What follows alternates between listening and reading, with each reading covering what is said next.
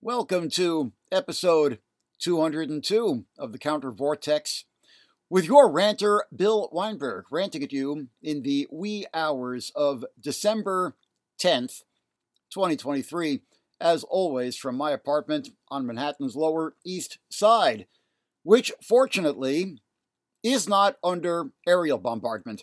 For the past 2 months, we have been focusing, of course, on Gaza, which we will definitely get back to shortly, but we're taking a little deviation into the Western Hemisphere on this installment of the Counter Vortex because I've got a particular metaphorical bee in my bonnet about the political transition which is underway in Argentina, if you've been following it. And I'm afraid that a part of what we're going to be discussing on this rant is semantics, for which I offer no apology. You know, people tend to have this dismissive attitude about semantics. It's kind of got a bad rap, you know?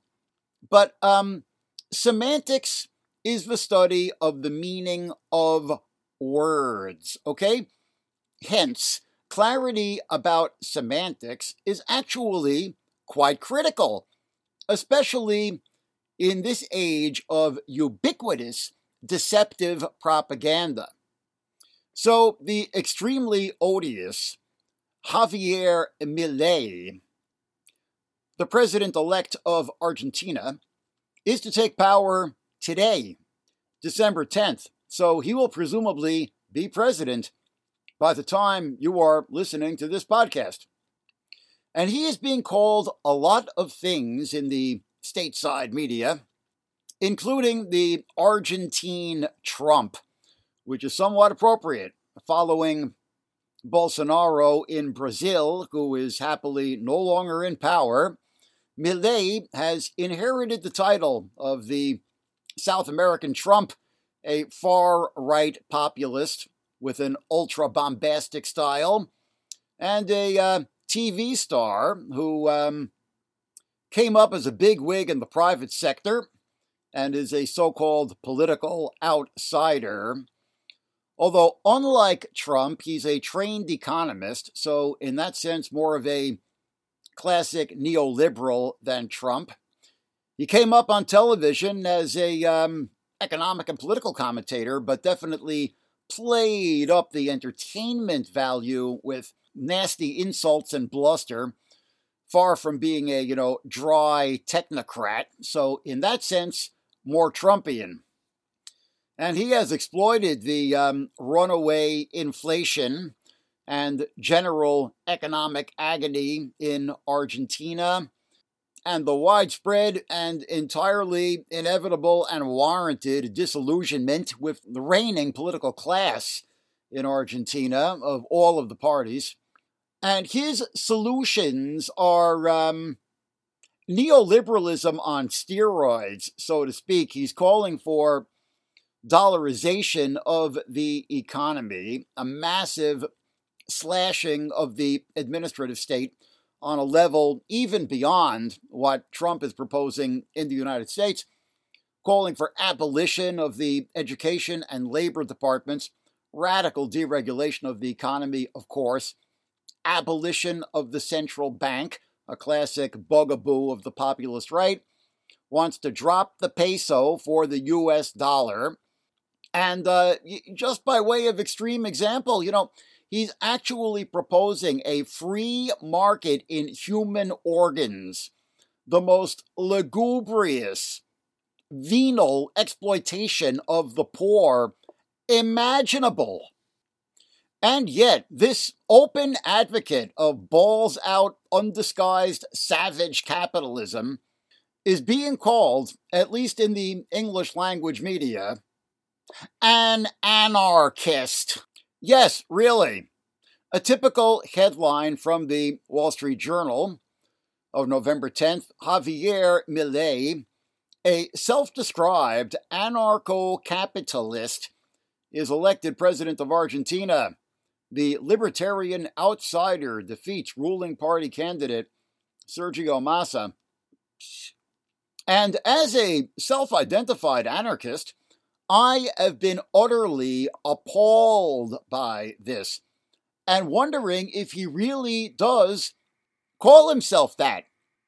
When a couple of days ago, a friend of mine in Buenos Aires, my old buddy of many years, Jose Rodriguez, posted the following brief comment on this question on Facebook. I read from Jose's post, quote, "The issue is media channels incorrectly saying in Spanish a certain politician is a libertario, anarchist, when he is really a libertariano, libertarian, and ultra-neoliberal," end quote. So I decided to test this. I went on to Google News and started searching for stories from the Argentine media to see what vocabulary they are using. So I Googled up Milei's name with the word anarchista, and nothing came up. I did it again with libertario, and it brought back some results, and then with libertariano, which brought back a great deal more results. So I believe that my buddy Jose has uncovered a widespread mistranslation, and the gringo media has been getting it wrong. And this semantic question has personal import to me because of my long association, starting in the 1980s, with a group here in New York called the Libertarian Book Club, which I've spoken about before. Was actually founded by mostly Jewish and Italian anarchist exiles from fascist Europe in the 1940s who came to New York and founded the book club in, we believe, 1946 to keep the ideology of anarchism alive. But they, in the Cold War atmosphere and the paranoia of the immediate post-World War II era, they didn't want to exactly call themselves anarchists, so they used the term libertarian as something of a euphemism, but not entirely a euphemism, because they made very clear that they were libertarian socialists, which describes what their brand of anarchism actually was and is, because some of us are keeping it alive. The notion of socialism without the state, a decentralized and radically democratic vision of socialism organized from below by workers and communities and the self-organized masses themselves, not imposed from above by bureaucrats or commissars, with political entities beyond the local level entirely accountable to the base and arising through voluntary association and non-hierarchical in structure. Get it? Mikhail Bakunin and Emma Goldman and others of the era of classical anarchism used that label, libertarian socialism, as a rough synonym for their kind of anarchism. But, of course, the word libertarian in U.S. political discourse has largely been, subject to a hostile takeover by the free market right. And during the period of my involvement in the Libertarian Book Club, we kind of had an identity crisis about the name because we didn't want to abandon it in deference to our, founders, some of which were still alive and who I actually knew back in the 1980s. They were like really old cats by then. But we also felt that the name was a little bit unintentionally deceptive. So eventually we wound up at a compromise where we continued to be the Libertarian Book Club, but our principal activity was organizing a monthly anarchist forum. So we were the Libertarian Book Club / anarchist forum. That was how we finessed it. Unfortunately, it's kind of moribund. It's been moribund for at least the past 10 years or more. But this hostile takeover, as I call it, of the term libertarian, which actually first emerged from the anarchist left in the 19th century, This hostile takeover of the term by the free market right really began in the 1960s with Senator Barry Goldwater of Arizona, who called himself a libertarian and was definitely a very different kind of libertarian. And then it was taken up by the Libertarian Party, capital L, capital P. And they were, not in the orbit of Mikhail Bakunin and Emma Goldman, but of Ludwig von Mises and Murray Rothbard and the Chicago School of Economics. Progenitors of the of neoliberalism, really. Now, the LBC, Libertarian Book Club, here in New York City, was kind of a big tent, even though it was a small organization. And we did have some right libertarian members eventually, but they were more of the long-haired variety, the so-called cultural libertarians who wanted to legalize cannabis and stuff like that. Not so much the, doctrinaire, laissez-faire capitalists or economic libertarians. But nonetheless, they were kind of in the orbit of the Libertarian Party, and they were, kind of a small clique in the Libertarian Book Club. Most of us were, old school left-wing anarchists. Now today there is a tendency which calls itself here in the United States anarcho-capitalist, or ANCAP as it's sometimes rendered.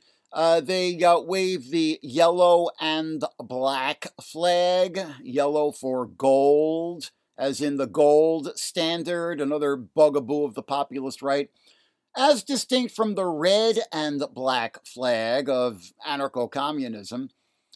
Most anarchists do not recognize the ANCAPs as a legitimate part of the tradition because they don't want to abolish the state. Really, they know that without prisons and security forces, capitalism wouldn't last a minute. And even if you farm out these functions to the private sector, it's still a state in actual function. And in fact has even less accountability to the people. And if you push them, I think most will admit that they want a minimal state to protect against force and fraud. Everything else is fair game, as if, economic coercion were not a form of coercion, which, of course, it is. And this question leads us to a perceived contradiction in the left anarchist tradition, which I suppose I must acknowledge. Now, I want to abolish capitalism and the state. I think that human survival is utterly incompatible with the existence of these institutions. But I also recognize that fear of the masses on the part of our rulers has succeeded in wresting certain concessions from the lords of capital over the generations, certain checks that have reined in or cushioned the impacts of the inherently rapacious, parasitical, life-destroying nature of the capitalist system. Most significantly, since the New Deal here in the U.S. and social democracy in Europe, and various forms of populism in Latin America. This relates to the concept of moral economy propounded by the late British Marxist writer E.P. Thompson, viewing these gains not as gifts from our benevolent overlords, but as gains of popular struggle and self-organized mass empowerment. Now, the hardcore anarchist critique is that this acceptance of perceived gains buys off the proletariat and forestalls world revolution. And yeah, there is an aspect to the dynamic of co-optation and pacification, without a doubt. But you know what? As long as we're living under capitalism, I want rent control and labor standards and environmental regulations thank you very much. Even if we have a critique of these things, especially in their role of buying off the popular classes through clientelism, such as that of the Democratic Party in the U.S., although more so in FDR's time than our own, that's for sure, and Peronism in Argentina, about which more later. It's only the most rigid dogmatists of left-wing anarchism, I think, who would really embrace the worse is better ethic of the anarcho-nihilists, so to speak. I think most, even if they may be reluctant to admit it, share the anarcho-pragmatist position, as I call it. But starting with Barry Goldwater in the 1960s, and accelerating with Reagan and Thatcher in the 80s, you've had the ruling class fear of the masses, which reached its high noon in the 1930s, of course, eroding to the point where they felt confident enough for the counterattack and the neoliberal revolution, so to speak. Another word, neoliberal, about which there is much confusion. Semantics again. Since liberal in American discourse kind of means the opposite, a belief in Keynesian oversight of the economy and a social safety net. FDR's crew adopted that term, liberal, because in American political culture, you can't say socialist, not even democratic socialist or social democracy or whatever. So while basically the same program in Europe was called social democracy, in the US it was called liberalism, with its implication of being forward-thinking. Although today, liberal is used as an insult more often than not by both the left and the right, which is interesting. And the left is more and more taking up the term progressive, and even in recent years reviving the verboten term socialist, which I think is a very salubrious development. But the neoliberals, who would become utterly hegemonic in the 1980s, want to go back to classic 19th century liberalism, that of the Adam Smith tradition, laissez-faire capitalism, magic of the market. The greater good will be served by the invisible hand of the market, a completely metaphysical concept, despite the pseudo-scientific pretensions of the neoliberals. And this means precisely dismantling the gains of the New Deal and social democracy and the labor movement and environmentalism and so on. And they've made a great deal of progress in doing so since Reagan, and now with Trumpism, which really represents a somewhat different manifestation of the backlash, they're really going in for the kill. More about this later. So it appears that in Spanish, there is a distinction which is lacking in English, where we just have the word libertarian. In Spanish, a left libertarian like me is a libertario, a libertarian of the true anarchist tradition.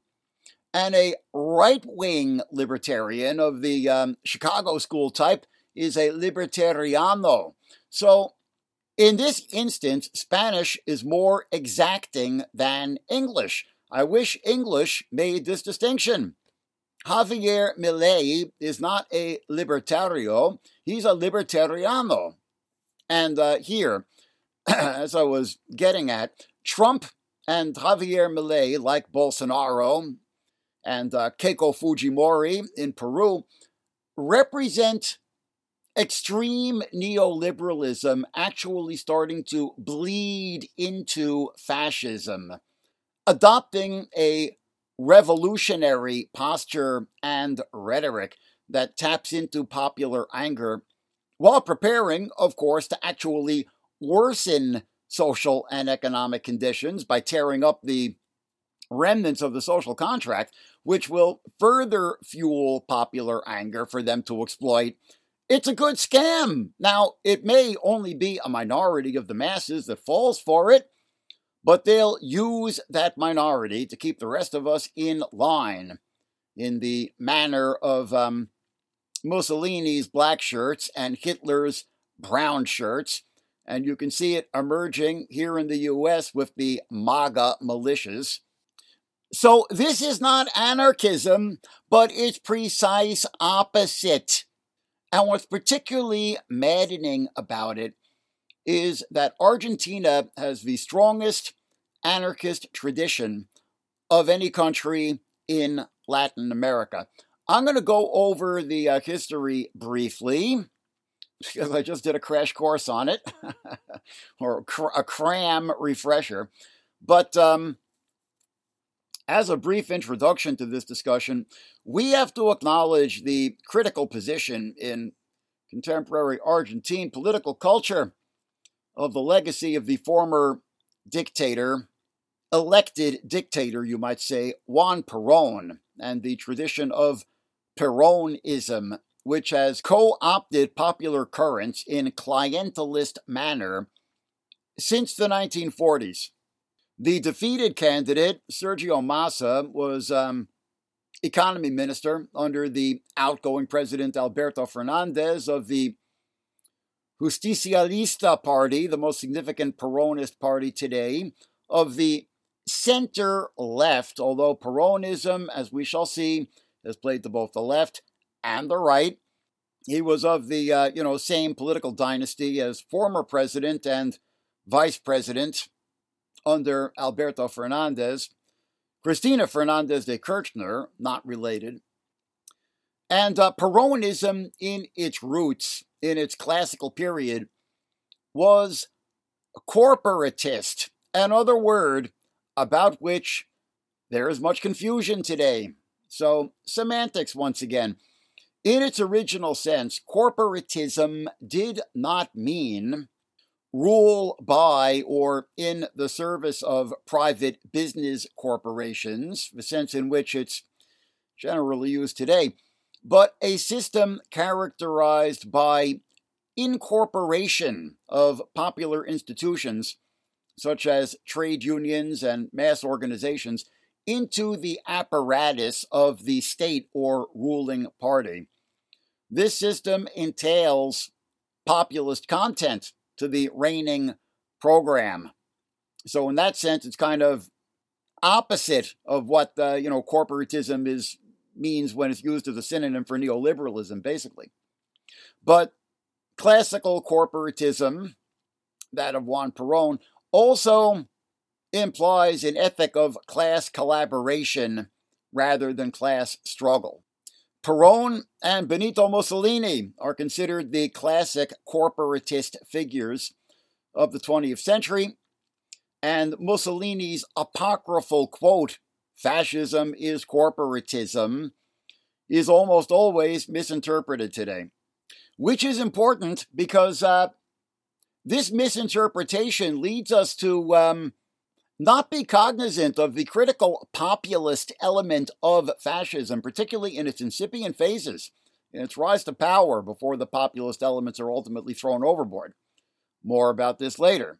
In this same period, I should point out there was definitely a corporatist element to FDR and the New Deal here in the United States, should be said. And I would also argue that there are classic corporatist regimes still extant today, not so much, the outgoing neo-Peronist dynasty in Argentina, which was pretty watered down, but certainly I would say that the Venezuela of Nicolas Maduro is a classic corporatist state.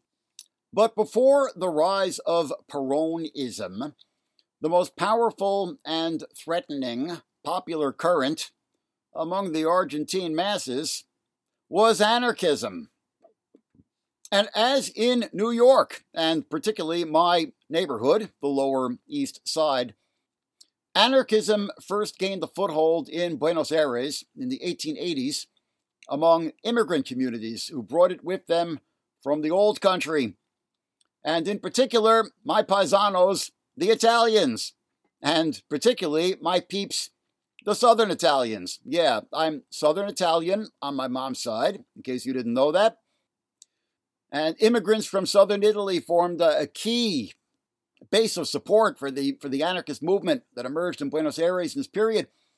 Interestingly, the anarchist newspaper of this period was called El Descamisado, the Shirtless, a reference to the poor, of course. We will have more to say on the significance of this name later. Very telling significance, I would argue.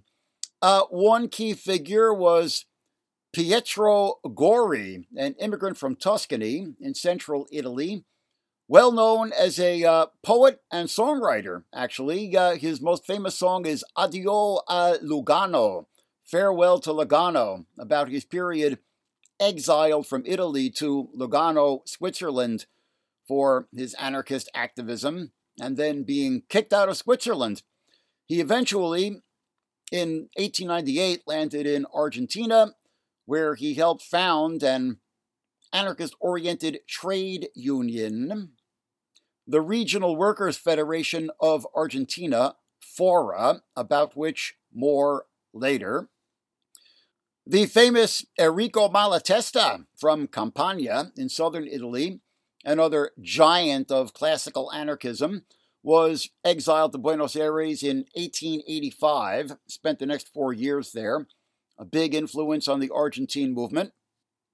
And I should mention Severino di Giovanni from Abruzzo, who was the real hothead of the lot, the real advocate of old-fashioned bomb-throwing anarchism, propaganda of the deed, as it was called at this time. And there was a lot of that kind of misguided adventurism going on in Argentina in this period, and also a lot of debate about it in the anarchist movement. But ultimately, it was the advocates not of individualist terrorism and assassination, but mass popular action and the general strike who won out with the founding in 1901 of the Regional Workers' Federation of Argentina, or FORA, and the, I think, more explicitly anarchist Regional Workers' Confederation of Argentina, CORA, in 1909, which merged with the FORA in 1914, but there continued to be a split between the anarchists and the syndicalists. Now, today, we think of anarcho-syndicalism as a single ideology, the notion of an alliance of autonomous trade unions bringing down and then replacing the state as the organizing structure of society. But as with the CNT-FI in Spain, there was something of a tension between syndicalism and a generally more radical, explicitly anarchist element.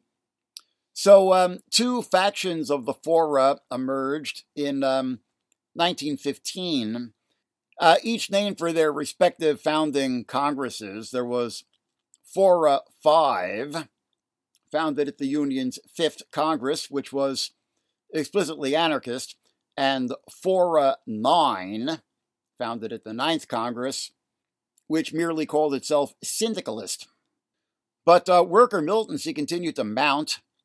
A 1902 strike by longshoremen in Rosario turned into a general strike, the first of repeated general strikes during this period, ultimately resulting in a xenophobic backlash and a crackdown from the authorities, with the passing that year, 1902, of the Law of Residence, followed by the passage in 1910 of the Law of Social Defense, which both allowed for the mass deportation of immigrant anarchists and unionists. In 1907, there was the Buenos Aires tenants' strike, a mass rent strike in the tenement buildings of the city against rent hikes being imposed by the landlords. It lasted for several months, something I have wanted to see in New York City all my life. 1909 saw the Semana Roja, or Red Week, a week-long uprising that began with a police massacre of the May Day March in Buenos Aires that year, called to demand the 8-hour workday. The police commander responsible for the repression was later assassinated by a Ukrainian immigrant, Simon Radowitsky, who would do 20 years in prison and then, upon his release, go on to fight in the Spanish Civil War. Much of the repression was also carried out by a clandestine paramilitary group with links to the police known as the Cossacks. Then we had the Semana Trágica, or Tragic Week, in January 1919, which began as a strike at a metal plant and spread to a general uprising which was bloodily put down with hundreds killed.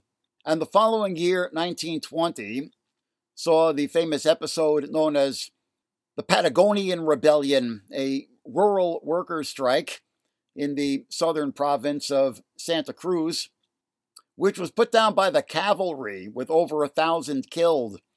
There was a really excellent movie made about this in 1974 by that same name, La Patagonia Rebelde, the Patagonian Rebellion, or the Rebellion in Patagonia, as I think is referenced in English.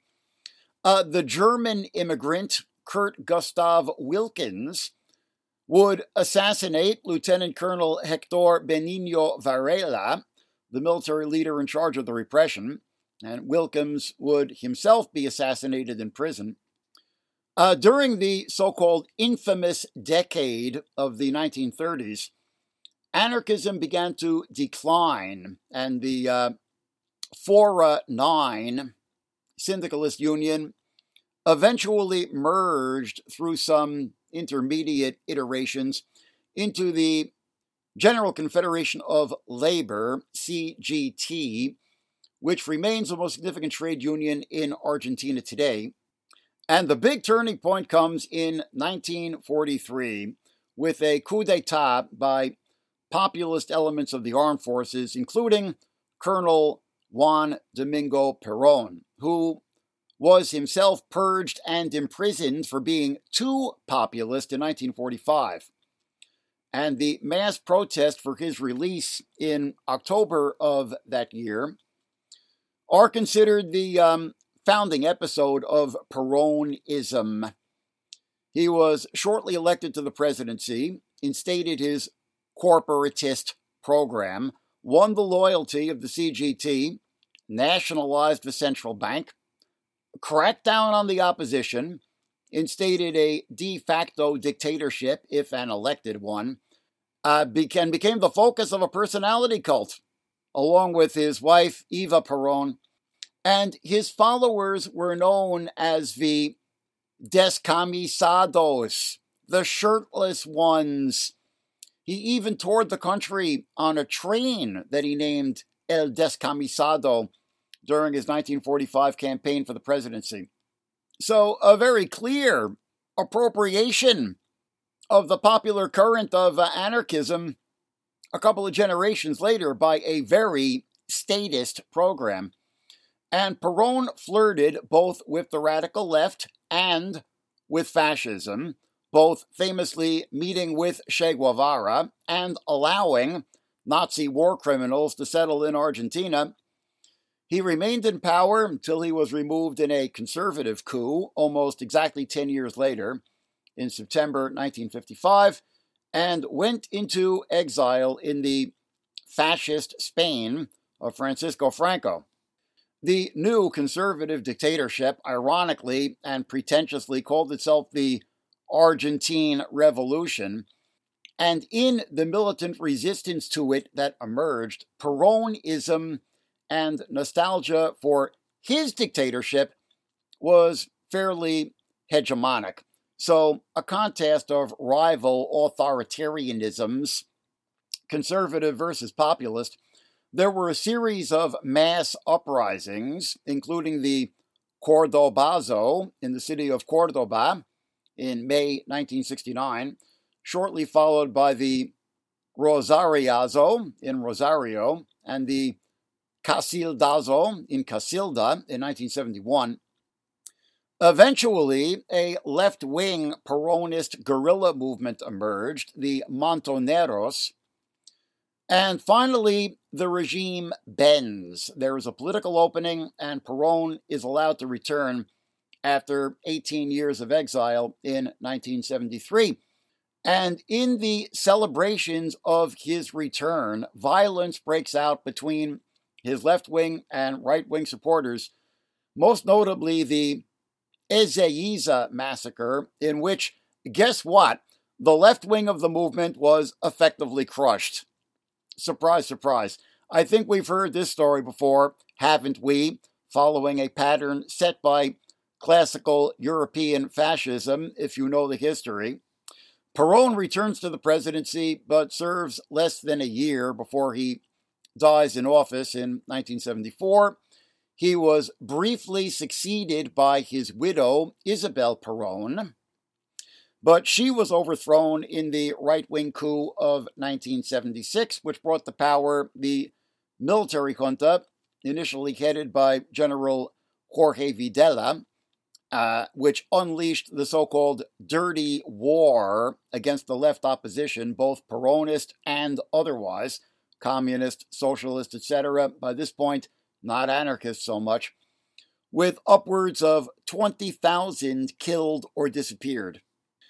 Democracy returned with new elections in 1983, and Peronism and its Justicialista party reemerged, again with both left and right factions, but now both considerably moderated. Carlos Menem from the Peronist right was elected in 1989 and essentially instated neoliberal policies. The left-wing Peronist Nestor Kirchner was elected in 2003, followed by his wife Cristina Fernandez de Kirchner, who, as I speak, although probably no longer as you are listening, serves as vice president under the outgoing president Alberto Fernandez, no relation. But there have been two deep economic crises over the past generation of intermittent neo-Peronist rule. The first starting in 2000, which set off the Piquetero movement, which saw occupations of factories, which actually continued to operate under principles of worker self-management, clearly a survival of the anarchist tradition. And the current economic crisis, which brings us to the present dangerous juncture. Last year, 2022, saw weeks of mass protests in response to a rapidly deepening economic crisis throughout the country, dubbed the Argentinazo, although it wasn't nearly as violent as the Azo uprisings of the 1960s. And recent years have also seen rural mobilizations against mining and extractivist industries, often in alliance with indigenous peoples, which is very encouraging and very interesting, and also something of a survival, if in different name, of the anarchist tradition. So it remains to be seen how much Javier Milei is going to be able to get away with, and how much of his radically reactionary program he's going to be able to instate. Hopefully he's going to meet some resistance from the National Congress, and also popular resistance from below. And now with all of the political parties seemingly discredited, including the Peronist Justicialistas, maybe there can actually be the reemergence of a militantly independent working class movement and the revival, or revived influence at least, of Argentina's genuine anarchist tradition. All right, wrapping up here. I should mention the two books that I read to get up to speed on all this. One really excellent book, Argentina, From Anarchism to Peronism, Workers, Unions, and Politics, 1855 to 1985, by Ronaldo Monk et al., a couple of co-authors, published by Z Books in London in 1987, and Da Emigranti a Ribelli, Story di Anarchici Calabresi in Argentina. Yeah, that was Italian. From Immigrants to Rebels, the history of Calabrian anarchists in Argentina, by Oscar Greco, about the immigrants from Calabria in southern Italy, who became the base of the anarchist movement in Buenos Aires. Actually published by a local publishing house in Cosenza, Clipper Edizioni, Klipper. That doesn't actually sound very Italian. But yeah, I actually picked this book up when I was in Cosenza, in the southern Italian region of Calabria, I think 4 years ago, when I was there with my parents to visit relatives on my mom's side of the family. And if you're listening, hi, Ma. Really, really interesting book. I couldn't, get quite as much out of it as I would have liked because my Italian is very, very limited. But I got something out of it. One very interesting angle is the apparent radicalization of the Calabrese peasants who became the urban proletariat in Buenos Aires, in peasant uprisings and land occupations in Calabria in the 1860s and 1870s. He mentions quite a few, which I was not aware of, and I found very little online about them. So I'm very, very intrigued. I'd really like to know more. Apparently, a key figure in the movement in Calabria during this period was Carlo Cafiero from the neighboring region of Apulia, who was actually a comrade and champion of Mikhail Bakunin in the First International. I definitely need to read up more on this. This book is quite an eye-opener, even if, I only got so much out of it because of my poor Italian. So, just to sum up, this is what I have to say to Javier Milei. Anda cagar, pendejo. Anarcho-capitalist is an oxymoron. And you don't even rate an oxy, if you get my drift. So, we actually discussed semantics on the Counter Vortex. You got a problem with that? What are you, anti-semantic? Dope. Okay, this has been episode 202 of the Counter Vortex with your ranter, Bill Weinberg. Check us out online at countervortex.org. And please support us. I want to give a shout out to another old friend of mine, Christine Halverson, here on the Lower East Side. I think she's still living in the neighborhood, who actually contributed $100 to our year-end fund drive. Thank you so much, Christine. Really appreciate it. It would be great if someone out there could match that and, help keep these rants coming, okay? Just go to Counter Vortex, and it'll all be very, very clear how you can make a donation to our year-end fund drive and keep my voice on the internet, or go to Patreon, patreon.com/countervortex. We have 60 Patreon supporters. Actually, we don't even have 60 Patreon supporters because we were at this plateau of 60, and I was really hoping that it would, go up and we could get past this plateau. And instead, it went down to 59. So, over the past week, which is kind of disappointing. I think somebody objected to what I had to say about Gaza and the question of Palestine. And the telling thing is that I don't even know if it was a Zionist or an anti-Zionist, because I had, criticisms of both sides, as I always do, although I am definitely in the anti-Zionist camp. So anyway, somebody please take up the slack Patreon.com/countervortex. Become a subscriber for just $1 or $2 or $5 a week. We'll take one. One is fine. Please do it. Support the Counter Vortex. Join the Counter Vortex. Join the resistance, and rant on you next time.